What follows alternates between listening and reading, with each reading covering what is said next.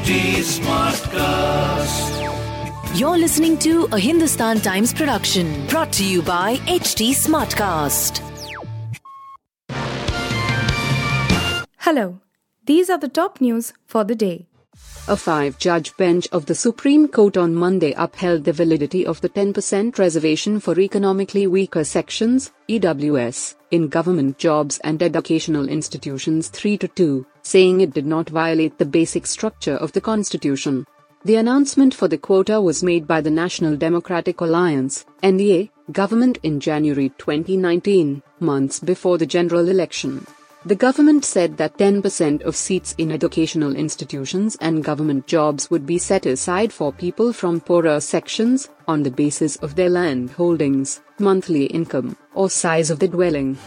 Curbs under Stage 4 of the Graded Response Action Plan, HOP, to check rising air pollution were lifted in Delhi on Monday, a day after the Commission for Air Quality Management, CAQM, asked for it, citing improvement in air quality, which has been in the very poor category since Saturday. Gopal Rai, Delhi's Environment Minister, said primary schools will reopen from Wednesday and restrictions on outdoor activities for higher classes have also been lifted.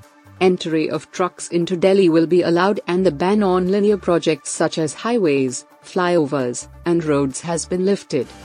Jharkhand Chief Minister Hemant Soren got a relief on Monday from the Supreme Court as the top court set aside a High Court order. The order by the Jharkhand High Court had upheld the maintainability of a public interest litigation, PIL, for a probe against the Chief Minister in a mining lease case. Earlier this year, Hemant Soren had said that a petition, seeking a probe by the Central Bureau of Investigation, CBI, and Enforcement Directorate, ED, into a stone mining lease case, was an attempt to destabilize the democratically elected state government. The Supreme Court has dismissed a petition filed by Samajwadi Party leader Mohammad Abdullah Asim Khan challenging the Allahabad High Court's 2019 ruling that set aside his election as a member of Legislative Assembly, MLA, from Nsuar constituency in Rampur. A bench of Justices Ajay Rastogi and B.V. Nagarathna dismissed the plea filed by senior SP leader Azim Khan's son in separate but concurring judgments.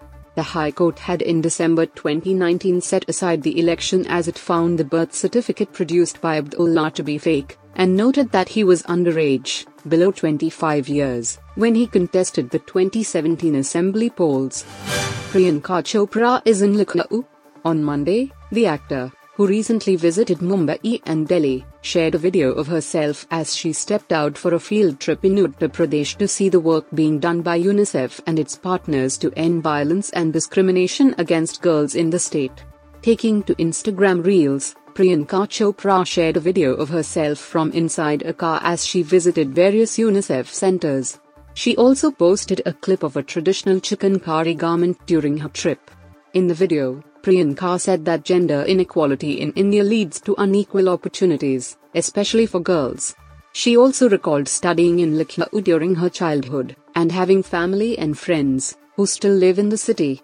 She added she wanted to see what changes had come about in the city and in state since her time here. Sri Lankan batter Dhanushka Gunatalka has been suspended from all forms of cricket after the international cricketer was arrested and charged with sexual assault of a woman in Australia during the 2022 edition of the T20 World Cup on Sunday. The Executive Committee of Sri Lanka Cricket has confirmed that the Apex Cricket Board of Sri Lanka will not consider Gunatalka for any national call-up across all formats of the game. Stressing on its zero-tolerance policy for any such conduct, Sri Lanka Cricket has vowed to take the necessary steps to promptly carry out an inquiry into the alleged offence. As per the media release shared by Sri Lanka Cricket on Monday, the Apex Cricket Board will also provide all the required support to the Australian law enforcement authorities to carry out an impartial inquiry into the incident.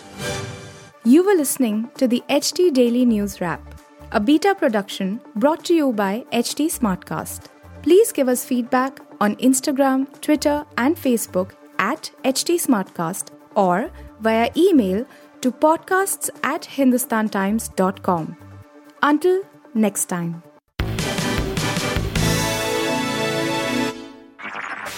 This was a Hindustan Times production brought to you by HT Smartcast. HT Smartcast.